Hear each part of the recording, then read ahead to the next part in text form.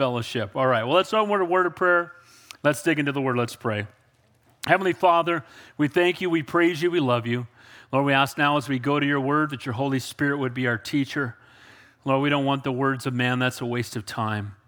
We pray that the word of God would convict, encourage, strengthen, exhort, rebuke if necessary, everyone who's here. Draw us closer unto you. Mold us more into the image of our Savior. Help us to be the men and women of God you've called us to be.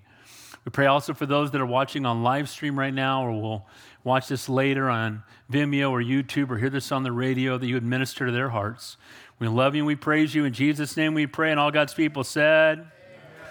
So last week we left off with David's unsuccessful attempt to bring the Ark of the Covenant back or to Jerusalem, where the capital of Jerusalem is going to be. Now remember Chronicles, this was written for the children of Israel who had been in bondage for 70 years.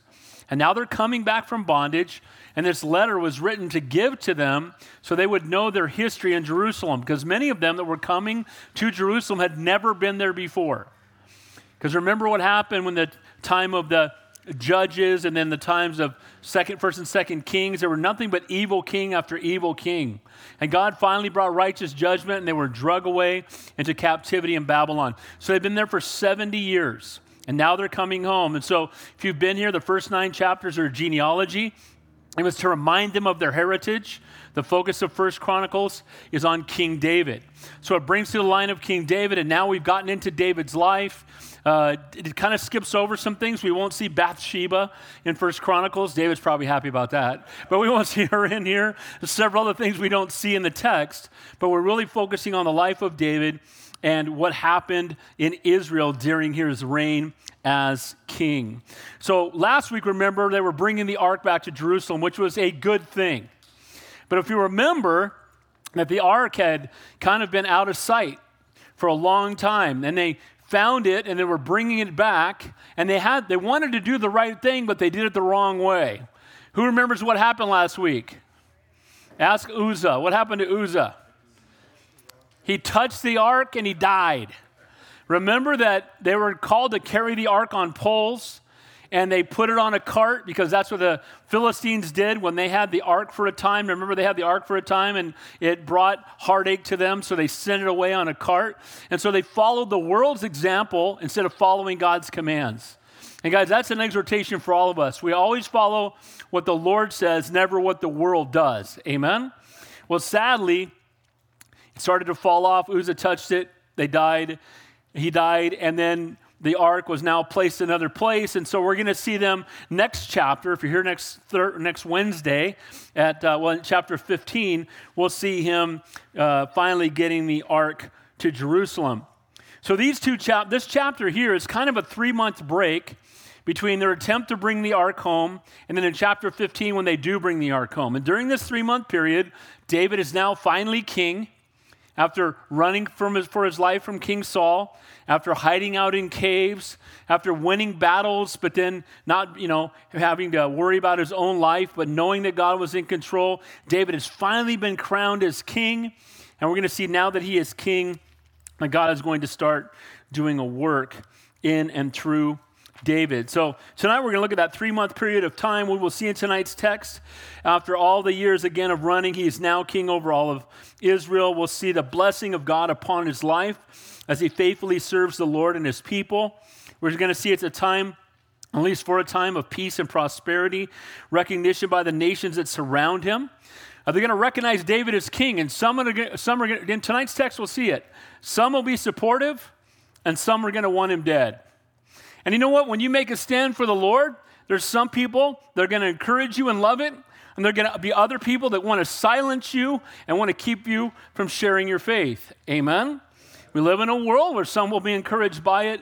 It's amazing to me, and I'm not a conspiracy theorist at all, but I'm a Bible guy, and it's very clear that in the world we will have tribulation. We are going to go through trials and difficulty. We will face opposition from a dead world that wants to live a sinful and unholy life.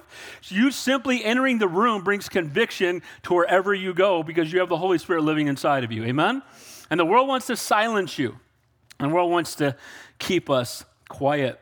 When you and I make a stand for the Lord and are being faithful to God, some will rejoice and support you, and we'll see in tonight's text, while the world will often attack and seek to distract or destroy you or silence you.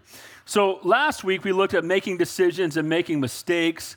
We talked about staying teachable and do the right things the right way. Respect the holiness of God. Don't be angry at what you don't understand. Walk in faithful obedience, not fearful rebellion. Don't let difficult times drive you away from the Lord, and let God bless you. And if you weren't here for that message, you can go to our website. It's on there. And then that brings us to tonight's text. If you have your outline, grab it. I tell the message, it's time to take a stand. David's going to do that. It's time to take a stand. It's time to take a stand for the Lord, to not worry about what the world is doing. Here's the reality. Whatever the world does has nothing to do with what God has commanded us to do. Amen? Now, we should be burdened for the lost. We should have a heart for the world, but we're in the world, but not of it.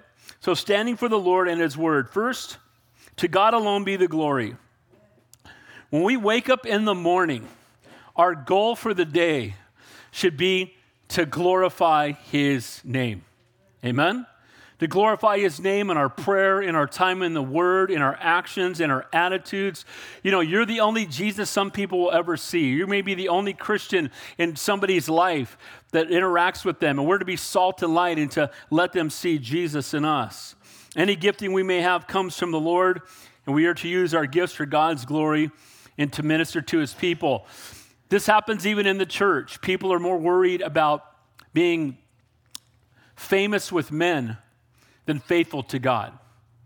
Especially now with all the social media, you have people saying outlandish things to get followers. Guys, it doesn't matter, again, what the world thinks. It's what the Lord says, and we need to be faithful to it. Point number 2, we must never put fleshly desires or worldly power or riches above faithfulness to God and his word. It is so easy to fall into the pattern of the world. It is so easy to strive for the things that the world tells you that you need. I've been selling advertising for a living for 37 years, 34 of them with the same company, and we sell advertising. What is advertising enticing you to do? Buy stuff.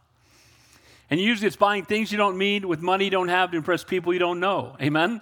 Right? You put it on a credit card, buy it, you don't need it, spend money on it so other people will be impressed with you, and reality is nobody really cares. But we need to get over that and recognize that we must never put the desires of our flesh or worldly power for riches above faithfulness to God. We must never put people knowing our name above us pointing people to his name. We must make him the reason that we live and move and breathe, and make sure that we are leaving. I hope when we walk away, they forget us and they remember him. Amen? Number 3, when we stand for the Lord, the world will stand against us. You know, we can't expect the world to treat us differently than they treated our Savior. Amen? He's perfect. We're not. And they treated him with disdain, and they're going to treat us the same way because the Holy Spirit lives inside of us. Amen? So we should not be surprised when the world doesn't treat us with love and kindness. We can't expect them to treat us that way. We must never lose sight of our complete and total dependence upon the Lord. Without him, we can do what? Nothing. And that word nothing in the original language means nothing. So you can't do anything without the Lord. That means apart from the empowering work of the Holy Spirit, I can't do anything. But praise God that he can use the foolish things of the world like me and like you, that he might be glorified through us. Number 4, the enemy does not give up easily. He does not give up easily. Satan hates you. He wants you dead. He wants your life destroyed. He wants your marriage torn apart. He wants your children walking in rebellion. He wants you to have a sin in your life that becomes more important than your relationship with the Lord. He seeks to steal, kill, and destroy. And if he can't kill you, he wants to distract you or disqualify you or render you ineffective for the kingdom of God. That's what the enemy wants to do. And I know Sundays have been pretty heavy lately, looking at false prophets.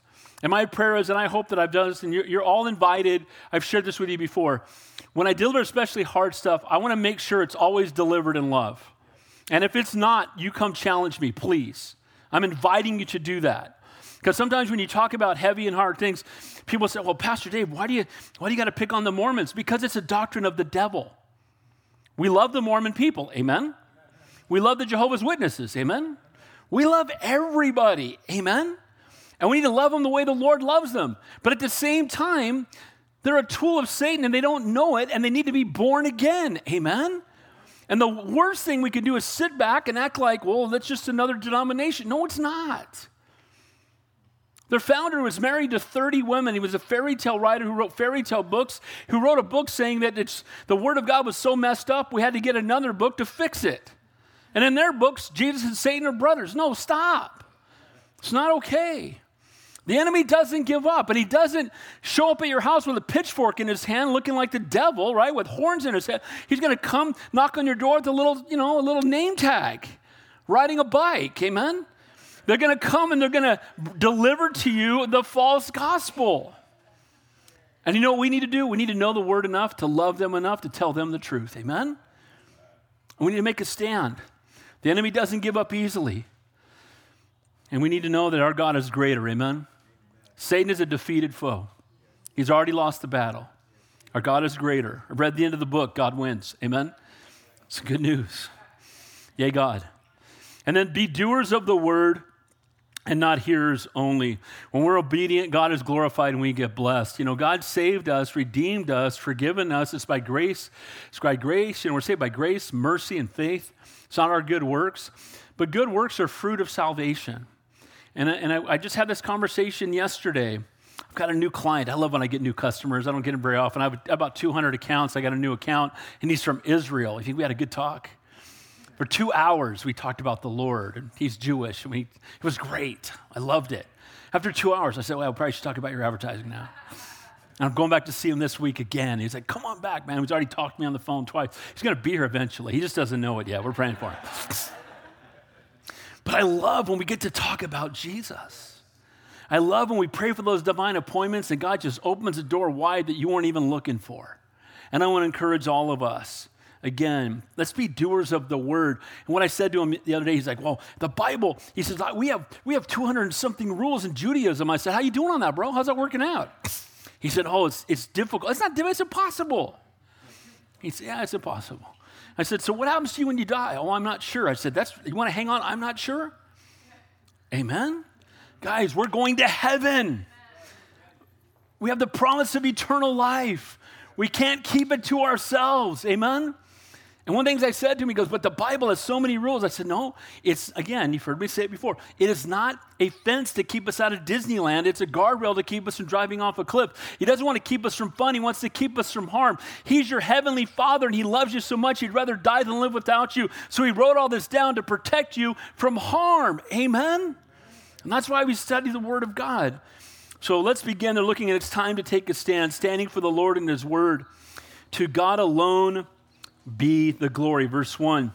Now Hiram, king of Tyre, sent messengers to David and cedar trees with masons and carpenters to build him a house. Now there's somebody you'd like to know.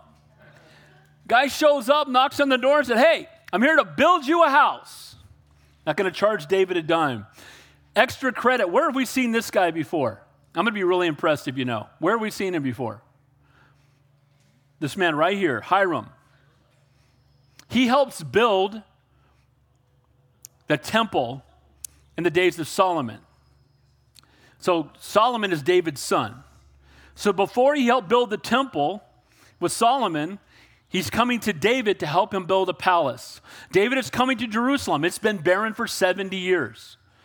His neighbor of Tyre, the Phoenicians, he comes and recognizes David as a king and wants to make an allegiance with him. And the way that he does it is he builds him a house. They have the best wood there. And they not just bring the wood and the materials, but he's bringing the carpenters and the masons to build a palace for David. So he hears that David is the king. There's finally a king over all of Israel. He shows up and wants to bless him. And their hearts are going to be knit together through this. Hiram is, again, a man who honors David, and it shows David's influence and importance. And Hiram brings, again, his new neighbor more than a plate of cookies, amen?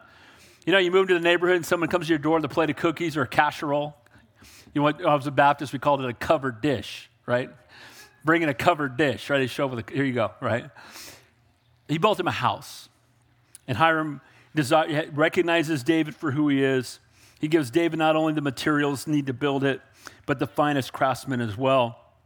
And David's relationship with Hiram shows that he was more than just a man of war, but he knew how to build friendships and potential alliances with other kingdoms. So David was, we know the Bible tells us, he was the greatest king Jerusalem ever had, Israel ever had. The greatest king until the King of Kings came, amen? And so because he's a good king, and we know that he has flaws, we're going to see some of them in just a couple verses here. We know he's a flawed man, but he's a man that God used mightily. Then it says there in verse 2, it says, so David knew that the Lord had established him as king over Israel, for his kingdom was highly exalted for the sake of his people Israel. Now, he's actually known this for decades, but now it's finally coming to fruition. Remember that when he was out watching the sheep, and Samuel showed up at his house and asked his dad, Jesse, saying, one of your sons is going to be anointed king. I've come to anoint him. He doesn't even bring David out of the field. He just leaves the runt of the litter out there watching the sheep. And they go through all the sons, and it's not them. And then finally, he says, go get your other son. And he brings him in. And this is the one. And that's where we have the verse that man looks on the outward appearance and God looks on the heart. Because on the outward appearance, David was the runt of the litter. But God saw the heart that David had. And so David was anointed king. And then he just went right back to being shepherd. They didn't even let him go out and fight the Philistines. And they're out there battling. We know the story. And again, David is sent by his dad to go check on his brothers. He brings them some cheese, right? He's the milkman, right? He's showing up to bring stuff to his brothers. And he hears Goliath challenging the children of Israel. And they're all shaking in their boots. And they all go and hide. And David said, who's this uncircumcised Philistine that comes against my God? See, God knew his heart. He had the heart of a godly man, but he also had the heart of a warrior. And it's okay for godly men to be warriors and godly women to be warriors. Amen? It's a spiritual battle that we fight. And David slays Goliath, sends the Philistines running. And then David begins winning more and more battles. And then he starts singing songs about David. Saul has slayed his thousands, but David has tens of thousands. Saul didn't like that. So Saul's trying to kill him and chase him down. Eventually, Saul dies.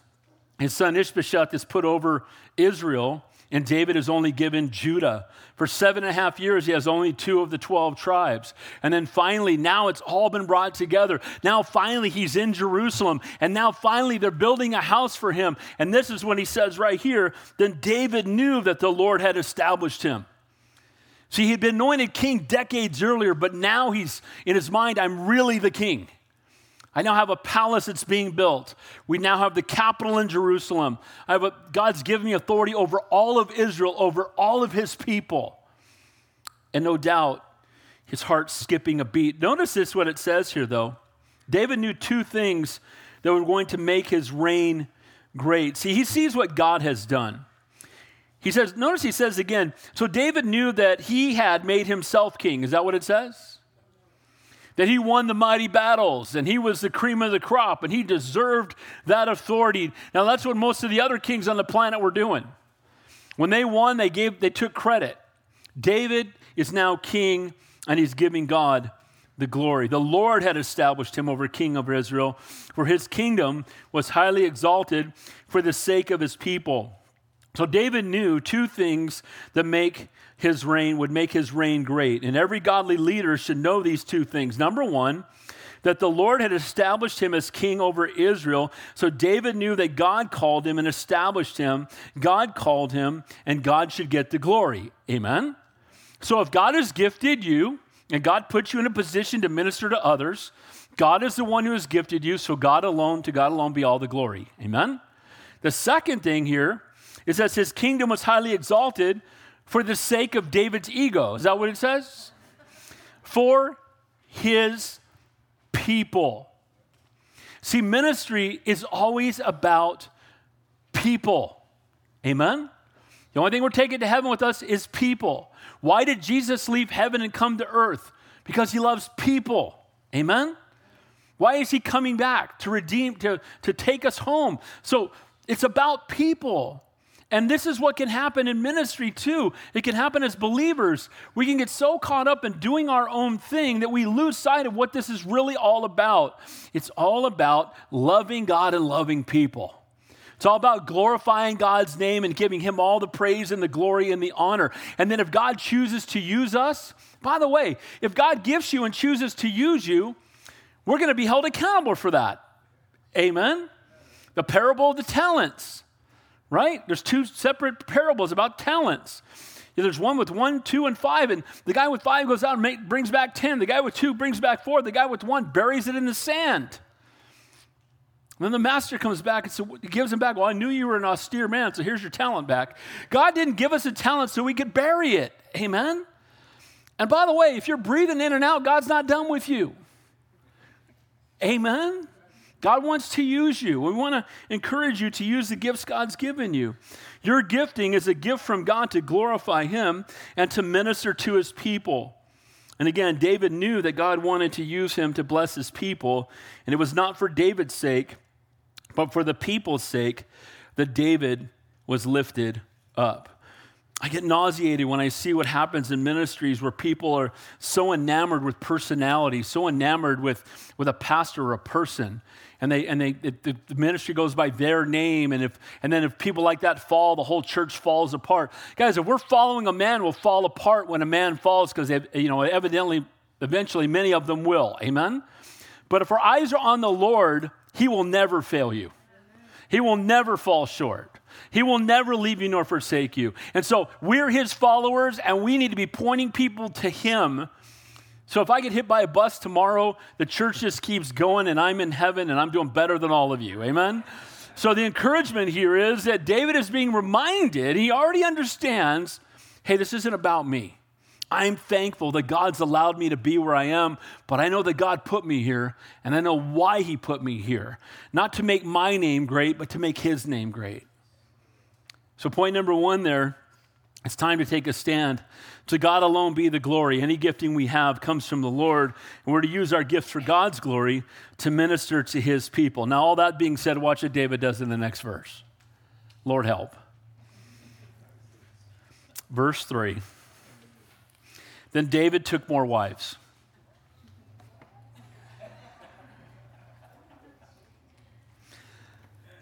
This is what kings did in David's day.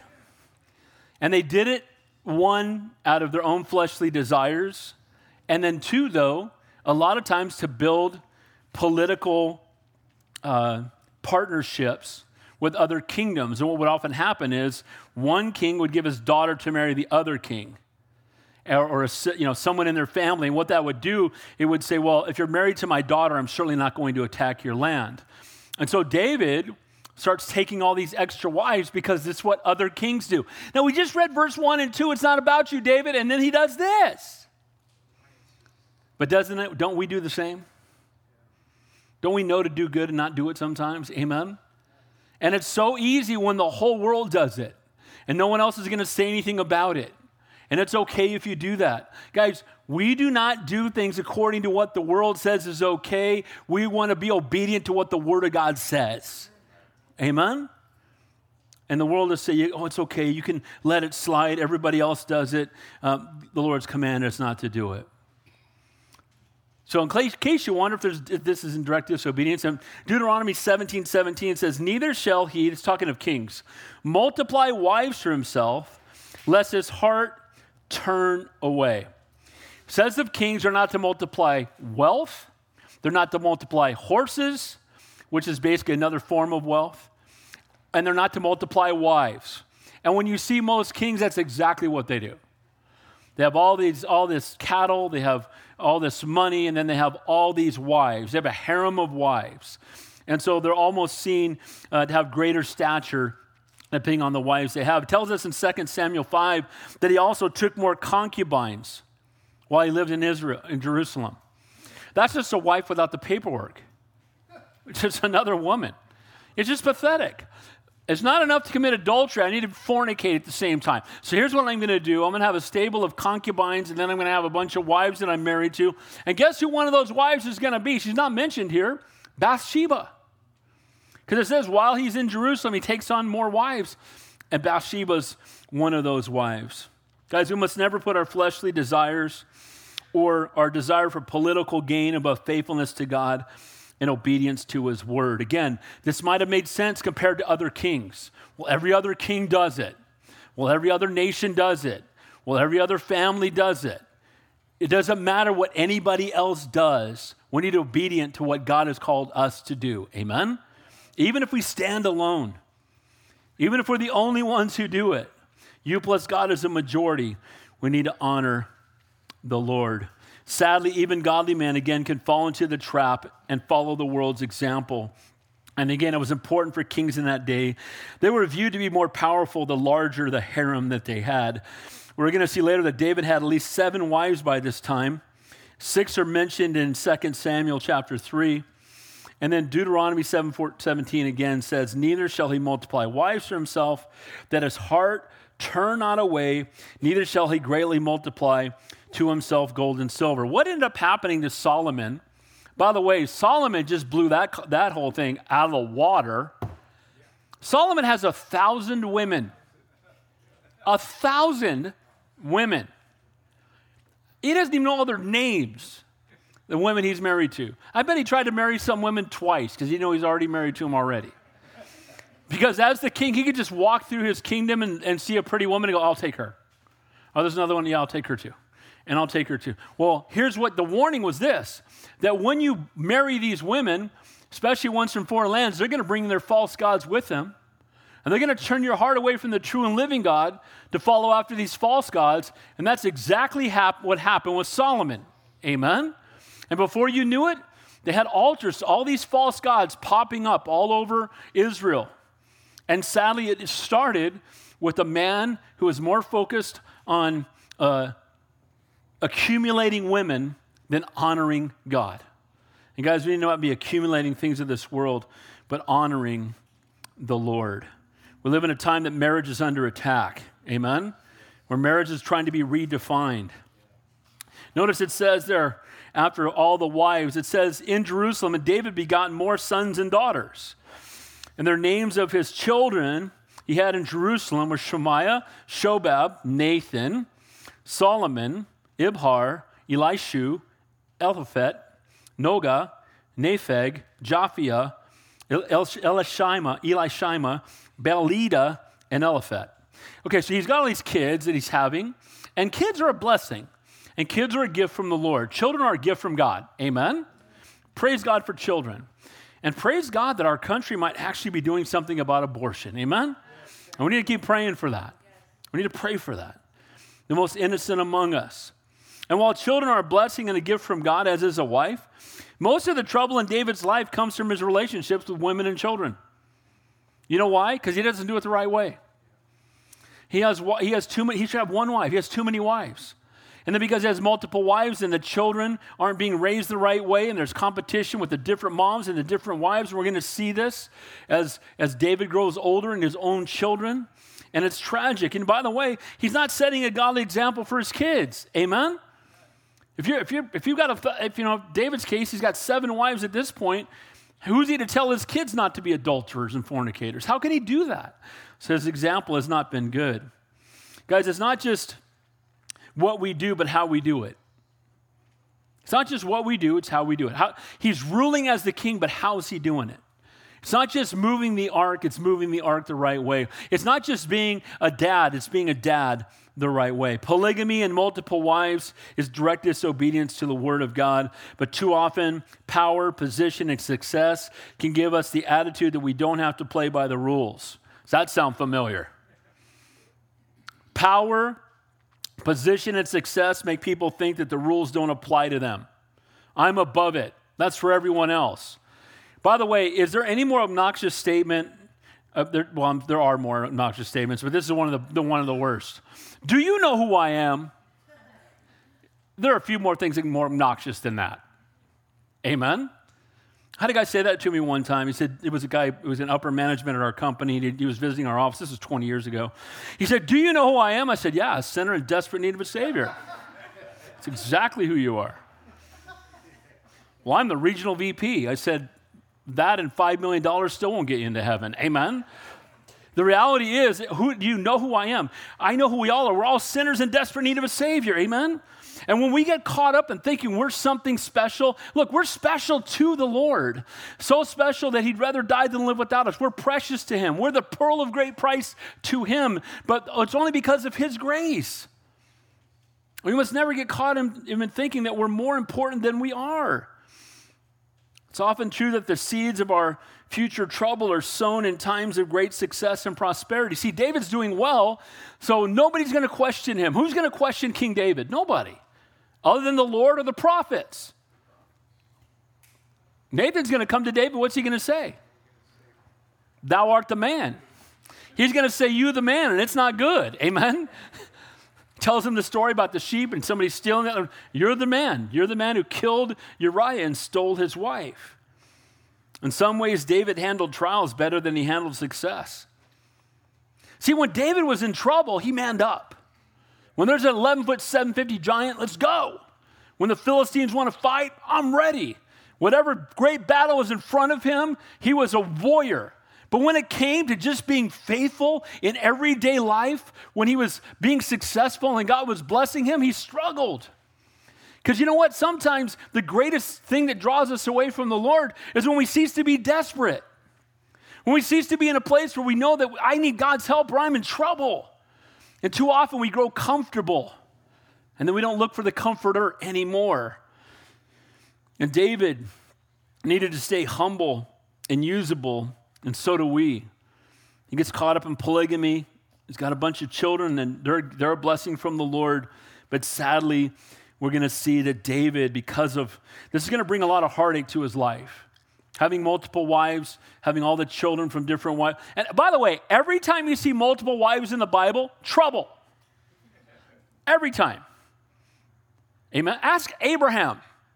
We're still dealing with that. Amen. 3,000, dude, Abraham, thanks. Amen? The descendants of Abraham, Isaac and Ishmael are still fighting. We have the same problem. We had the same problem with Jacob. Go down the list. Multiple wives and concubines. And it's always a mess. Because that's what not the way God created it to be. Amen? You know why? Because it's a picture of Christ in the church. How many churches are there? One. There's not 1,000 churches, Solomon, amen? There's one church, and there's one groom, there's one Savior, there's one God, there's one King, there's one church. It's a picture of Christ in the church. And sadly, the compromise, again, is fleshly desires, your desire for worldly riches, things of the world. Again, they must never go above the Word of God, and especially when you're in a position that no one will question you. I hope that we all have a few friends that know enough about us that could have us put in jail. Amen? I mean, somebody who knows everything about, we need to, the Lord knows, but we need to be transparent with each other. Amen? Look, we're all on the same side. God is for us, who can be against us. We don't have to pretend to be perfect because we all know you're not, and neither am I. Amen? Point number 3. When we stand for the Lord, the world will stand against us. Now watch what happens. So David's king now, and palace is being built, and he's got wives and children. It's been established to the world around him, and here comes those same group of folks. Here they come, the Philistines. Look what it says in verse 8. Now when the Philistines heard that David had been anointed king over all Israel, all the Philistines went up to search for David, and David heard of it and went out against them. So they find out that he has now ruling over all of Israel. For 7.5 years, he just had Judah. They seem not to be as bothered by that. But now that he's the king over all of Israel, they know that they have, that's God's land of promise. And they're renting land that doesn't belong to them. They're on a property they shouldn't be on. And so they're going to go to attack David. Now, does David not have the craziest relationship with the Philistines you've ever seen? He kills Goliath. He has them all running. He defeats them in battle. And then when Saul's chasing him, he goes and lives with them and volunteers to fight against Israel on their side. And now he's king, and they're going to fight against... What in the world? King David. But again, what happens when you take your eyes off the Lord, even for a minute, when you're being chased by Saul, and you question and you doubt God's promise. Did God not already promise him he'd be king? What's the answer? So if God says so, then God says that settles it. Amen?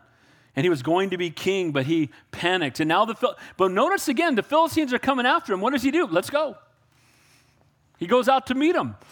When it comes to battles, he's fearless for the most part, right? When it comes to those kinds of things, but when it comes to being faithful in his marriage, he struggles. When it comes to being faithful in his wealth and in his success.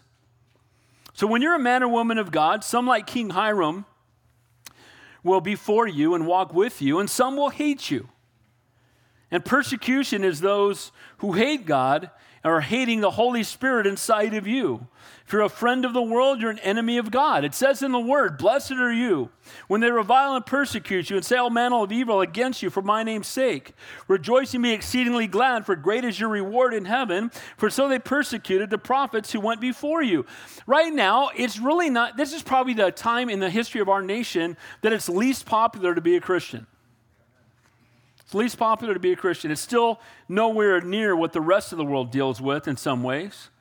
You know, we're not facing the persecution they are in China and Afghanistan and other places like that. But it's a time when it's not that popular to be a Christian. They lump us all together and think we're a bunch of hypocritical, hateful people who are homophobes and all that, right? They got this list of all these things that we are. And the sad part is that as believers sometimes we do exactly what they think we're doing. But here's the reality. As Christians, we are to take a stand for the Lord and recognize that the world will stand against you. Now, you be loving, you be kind, you be gracious. We're just one beggar leading another beggar to the bread, but you can do all of that and stand for the truth at the same time. Amen? I want to encourage you to pray for those opportunities. So they're seeking David. Why? To have cake? Crumpets and tea for lunch? No.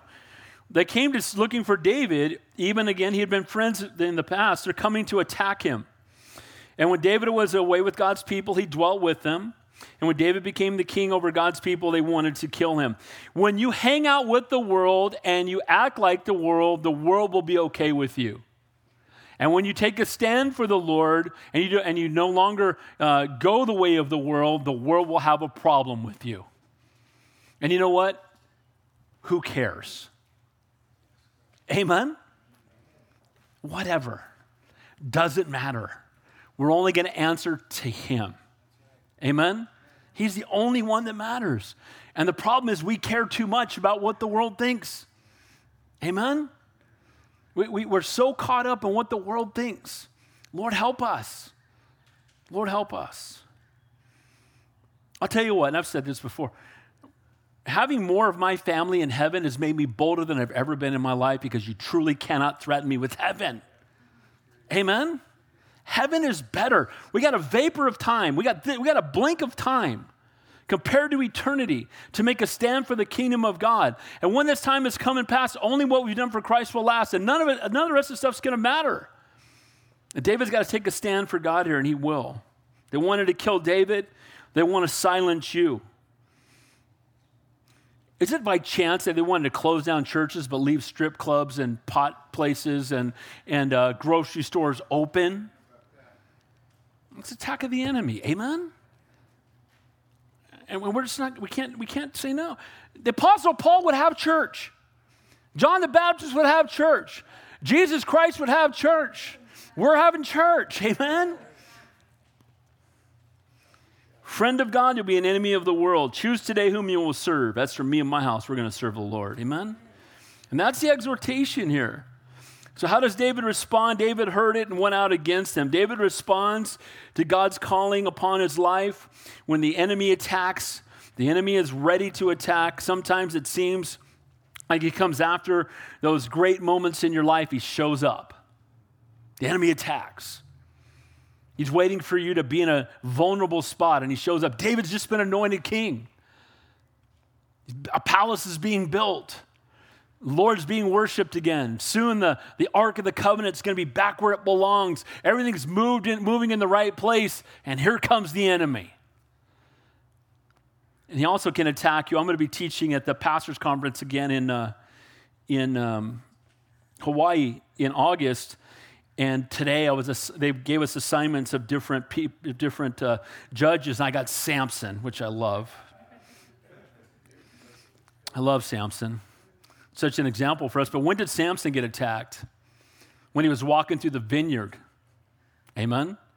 When he was outside of God's will. He had a Nazirite vow. He was not to drink alcohol, not to cut his hair, and to touch no dead thing. And he goes wandering through a vineyard. See, and the lion comes out and tries to kill him because Satan is a roaring lion seeking whom we may devour. Amen? So when we're in positions where everything seems to be going well and we cease to be desperate, that's where the enemy shows up. Or when we put ourselves in an ungodly environment and we're in our weakest moment, that's another time the enemy shows up. Amen? So we need to be standing on guard always. We need to be filled with the Holy Spirit, prepared. So Satan is threatened by what God wants to do in and through David, so he sends the Philistines. And Satan is threatened by what God wants to do in and through you. Did you know that? Satan hates you, and he's threatened by, you know what Satan, I think, hates more than anything? A Christian on his knees praying, or her knees praying. Somebody, when we worship the Lord, Satan flees from that. He can't stand it. You want to get Satan running, just start singing out loud. Amen? David seems to respond better to conflict than he does to prosperity. David doesn't run. And again, with God is on his side, he had conquered the Philistines before, and he's not afraid this time either. I've seen God show up. He's going to show up again. Isn't that true in our lives? When we see God show up, we know he can show up again. Amen? When you go through a trial and you see God show up, he's the God of all comfort, and he comforts you, he strengthens you. He shows up in a time when it seems impossible, and now you know he can do it again. He's a faithful God. Notice it says in verse 9, so the Philistines heard. They went out against him. The Philistines went and made a raid on the valley of Rephaim. Rephaim is located a few miles southwest of Jerusalem, so they're coming close to where King David is. Rephaim is a land of the giants. So here come the Philistines into the land of the giants. They're moving towards Jerusalem. They're coming to attack King David. And how is King David going to respond? Now here's where David's doing the right thing. Here's the example for all of us. You ready? And David inquired of God, saying, shall I go up against the Philistines? See, we can get so confident, we stop praying. Has he whipped the Philistines before? What's the answer? He's undefeated against the Philistines at this point. He has wiped them every time they've been in battle. He went and hung out in their camp and they couldn't get to him. So David could have just said, I've always whipped them before, I'll whip them again. I've always had victory in this area before, I'll have victory again. Guys, that's a dangerous place to be. Instead, he stops and he gets on his knees and asks the Lord, should I go fight them? Lord, is this what you want me to do? I've had a lot of people asking me a lot of questions when they're making decisions. And I always here's what I would encourage all of us. There's counseling for all of us, myself included. A lot of people right now are thinking about moving. People have potential job changes. People have different things going on in their lives right now, and they have to make a decision. And I always say this, if God doesn't tell you to move, stay where you are. Amen? Go to the last thing God told you to do, which was to come here. So until it tells you to do something else, stay where you are. Remain faithful to that. But make sure you get on your knees and seek the Lord before you make that decision. Amen? Lord, help me. Lord, show me. David sought God and looked to him for guidance, and he was blessed. God honored David's dependence on him and gave him the promise of victory. By the way, I think it would have been good if he had done this before he married the other women. He's going to go fight a battle. He gets on his knees. He sees a pretty woman. He just takes her there's no prayer mentioned anywhere. Amen? Before David sharpens a sword, before he gets to put a battle plan in place, he inquires of the Lord. It's a mark of dependence on God. It's a sign of humility. Knowledge that without him, we can do nothing. So how did he inquire of the Lord? It doesn't tell us here. He could have spoke to one of the prophets, could have just been through prayer and waiting to hear from God. There was a thing in the Old Testament where they would have a thing, Urim and a Thummim, where they literally would take these things and pray and ask God to show them through shaking these stones what God wants them to do. So we aren't sure, but here's what I can tell you. We can be sure of how we're to inquire of the Lord. We're to get on our knees and pray, but here's where we get most of our answers. We get it from the Word of God. Amen? It says in 2 Timothy, all Scripture is given by inspiration of God and is profitable for doctrine, for reproof, for correction, for instruction in righteousness, that the man of God may be perfect, thoroughly furnished unto all good works. This is our best source of guidance for life. It's the Word of God. Why do we spend most of our time studying the Bible in this fellowship? Because faith comes by hearing and hearing by the Word of God. There may be times we feel God is speaking to our heart. And God can do that. But you know what we always check it against? What do we check it against? Word of God. Oh, I just know that the Lord's telling me to do this. What does the Bible say? The Holy Spirit never contradicts the Word of God. Amen? The Mormons that came to my house recently said, well, I had a burning in my bosom. Pray for the burning in your bosom, and then you'll know that the Book of Mormon is true. I said, I get burning in the bosom when I eat a chili dog. I'm not doing that. Amen? I want to compare it to the Word of God. Amen? It's wise to have your thoughts tested against the Word of God. And then not only that, here's what else it says in the Word. Let the prophets speak to 2 or 3 and let the other judge. It's good to have, the Bible says there's wisdom in the counsel of many. And it's not many people, it's many godly people. Amen? You don't want to go run to 5 ungodly people, get their counsel, and then pick the best one. It's still all ungodly counsel. So it's good to, it's the Word of God. It's time in prayer in the presence of the Lord. And then we know we'll confirm by the Word of God, and there's wisdom in the counsel of other believers. Amen? Holy Spirit's not the author of confusion. Go to other people that know the Lord and can encourage you in your walk. Beloved, believe not every spirit, but try the spirits whether they are of God, because many false prophets have gone out into the world. So God's word and wise counsel, and compare everything against the word of God. Verse 11. So he inquired of the Lord, and the Lord, the second half of verse 10, excuse me. He said, shall I go up? And he said, will you deliver them into my hand? The Lord said, go up, for I will deliver them into your hand. Amen and amen. I'll tell you what, isn't that wonderful? When God gives you the promise, hey, that battle you're going to fight, you're going to win handily. Go. Man, you go out with confidence. Amen? Well, guess what? We have promises in the Word of God that we're going to close our eyes on earth and open them up in glory. The fact that the Lord will never leave us nor forsake us. Greater is He that is in us than he that is in the world. Guys, we don't have to live in fear. We can walk by faith because God has made the promises and He will be faithful to them. Amen? And that should give us boldness. That should wipe away that fear and that anxiety and that worry. And he says, he seeks the Lord. The Lord says, go. Yes, Lord, I'm going. Verse 11. So they went up to Baal Perazim, and David defeated them there. Then David said, God has broken through my enemies by my hand like a breakthrough of water. Therefore, they called the name of the place Baal Perazim. They named it the place of breakthrough. And the picture here is like a big, huge flood of water coming against a flimsy dam. And when it hits it, the water starts pressing through, and then the water just gets stronger. And before you know it, the dam is wiped out. There's nothing left in its way. And that's exactly what happened. David goes out and he takes them on head to head. And God is for him, so who can be against him? And they just run right over the top of their enemy because, again, God is on their side. And a great victory is won. I think the Philistines would learn at some point.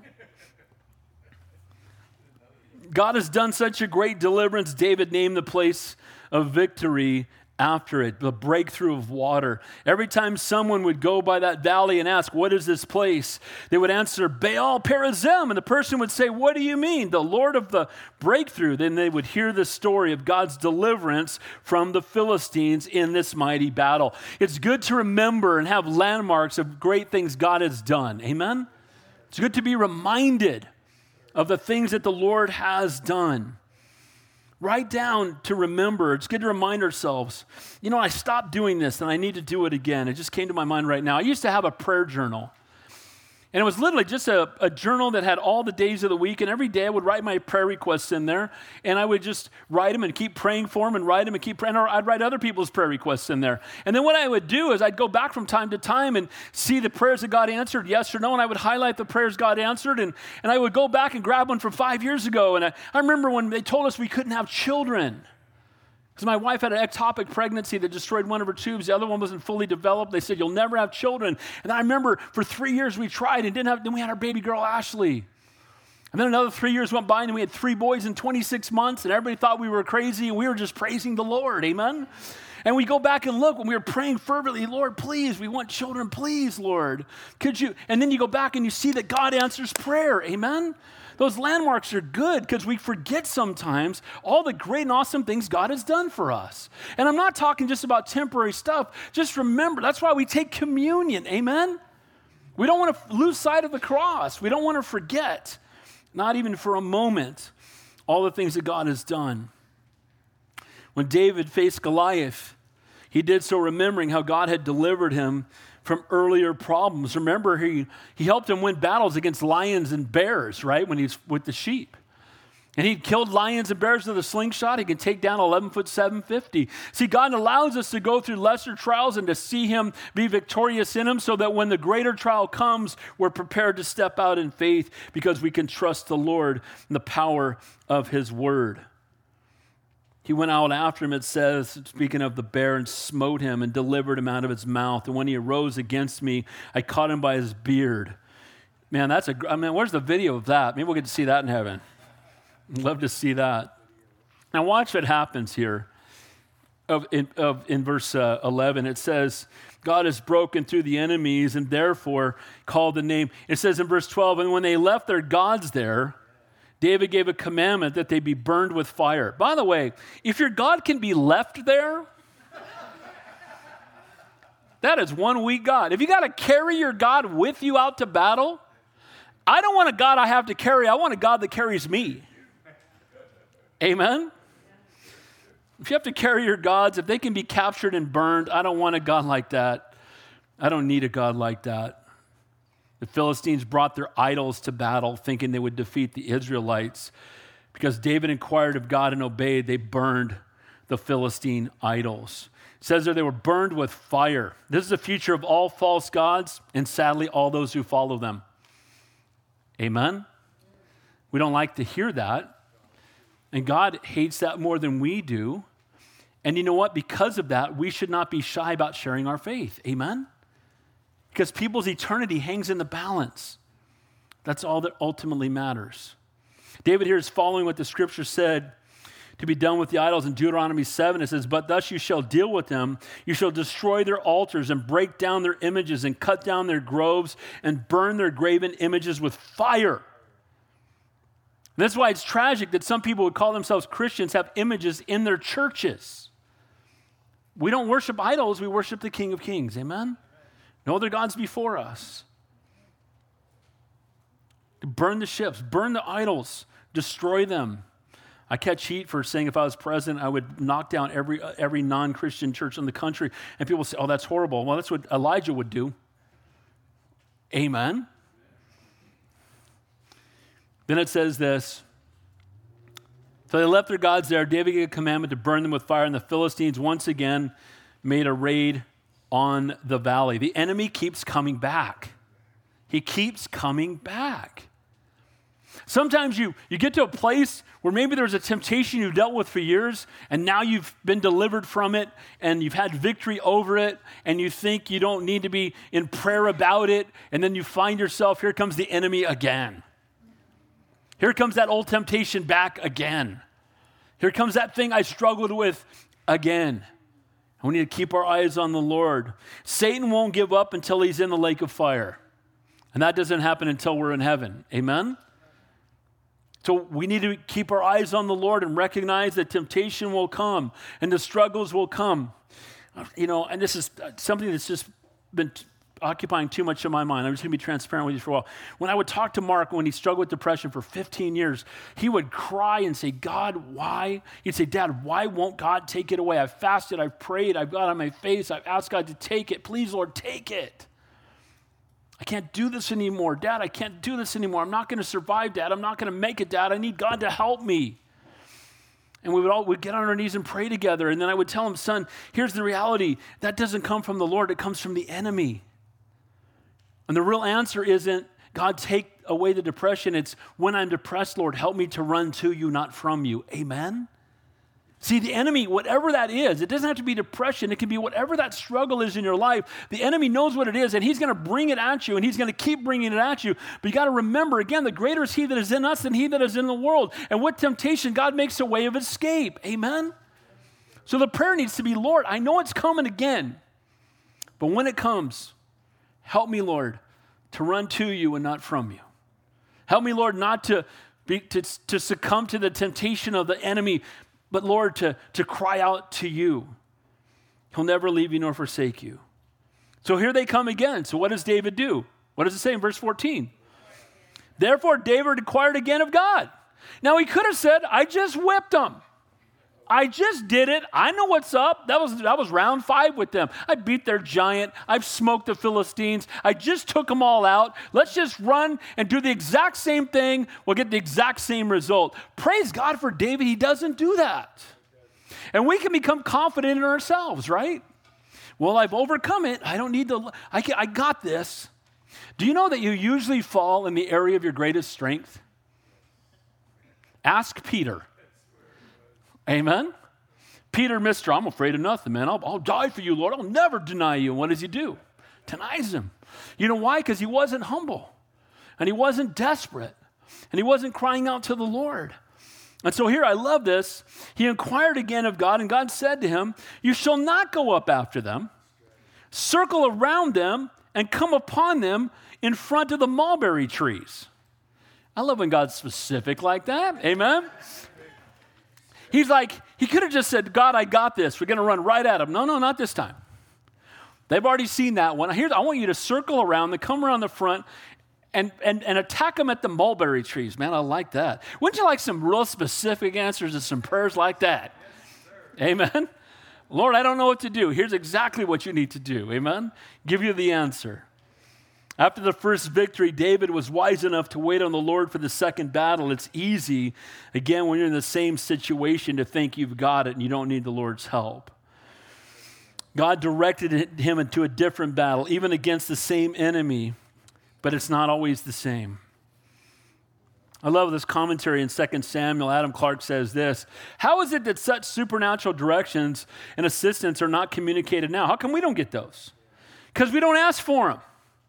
And they're not asked for because we don't expect him to answer that way. And they're not expected because we don't have enough faith. We don't have enough faith because we're under the refined, we're under the spirit of the world, and we have no real intimate fellowship with God. And we're talking in general as a church, right?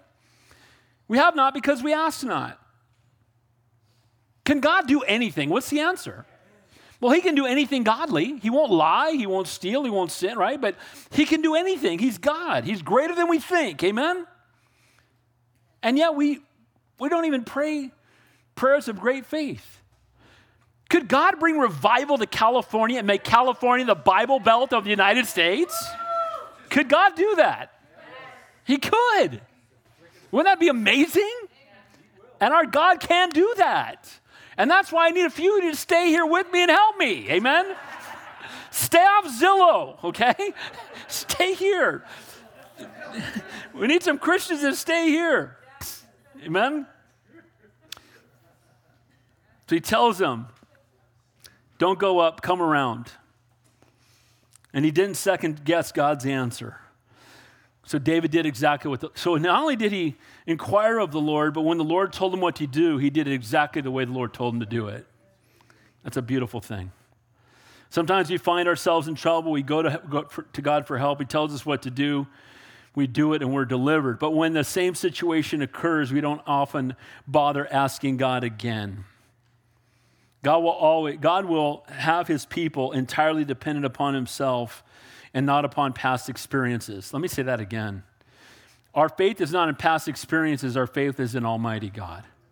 And the past experiences can minister to us, but we don't put our faith in just doing what we've always done. Isaiah wrote this, remember not the former things, neither consider the things of old. Behold, I will do a new thing. Now it will spring forth. Shall you not know it? I will even make a way in the wilderness and rivers in the desert and revival in California. God doesn't lead through formulas, but through prayer. We need to keep the Lord in the center of the equation. Stay humble, stay broken, stay desperate for God. You'll stay usable, and God will use you for his kingdom and for his glory if you will but let him. Verse 15. The enemy does not give up easily. Verse 15. And it shall be when you hear the sound of the marching in the tops of the mulberry trees, then you shall go out to battle. For God has gone out before you to strike the camp of the Philistines. In the tops of the mulberry trees, the sound was going to be like that, not of a stiff wind, but of a marching army on the tops of the trees. And I believe God was sending his angelic army into battle because God was going to fight this battle. Amen? The Bible tells us we battle not with flesh and blood, but with powers and principalities and evil forces of darkness in high places. Elisha is with his second-hand man there, and they're surrounded, and his man's panicking. And he says, Lord, just open his eyes and let him see. And he sees the chariots of fire and the horses and the angels all surrounding them. Guys, the battle we're fighting right now, the good news is God is for us. And we're not fighting this battle alone. And we serve a faithful God. A spiritual battle is taking place. At that signal that the Lord was at work, when they heard it, they were to rush in where God is moving. And we must also, in spiritual warfare, observe and obey the motions of the Spirit when he gives us an opportunity to step out and be used by him. When you hear the work of God happening, get involved. Amen? Go out to battle. Don't wait for somebody else to do it. God wants to use all of us. There's people in your life that you're the only Christian that has access to them in a sense. You're the one that God wants to use. Last two verses. So he tells him what to do. Go out, strike the camp. So David did as God commanded him.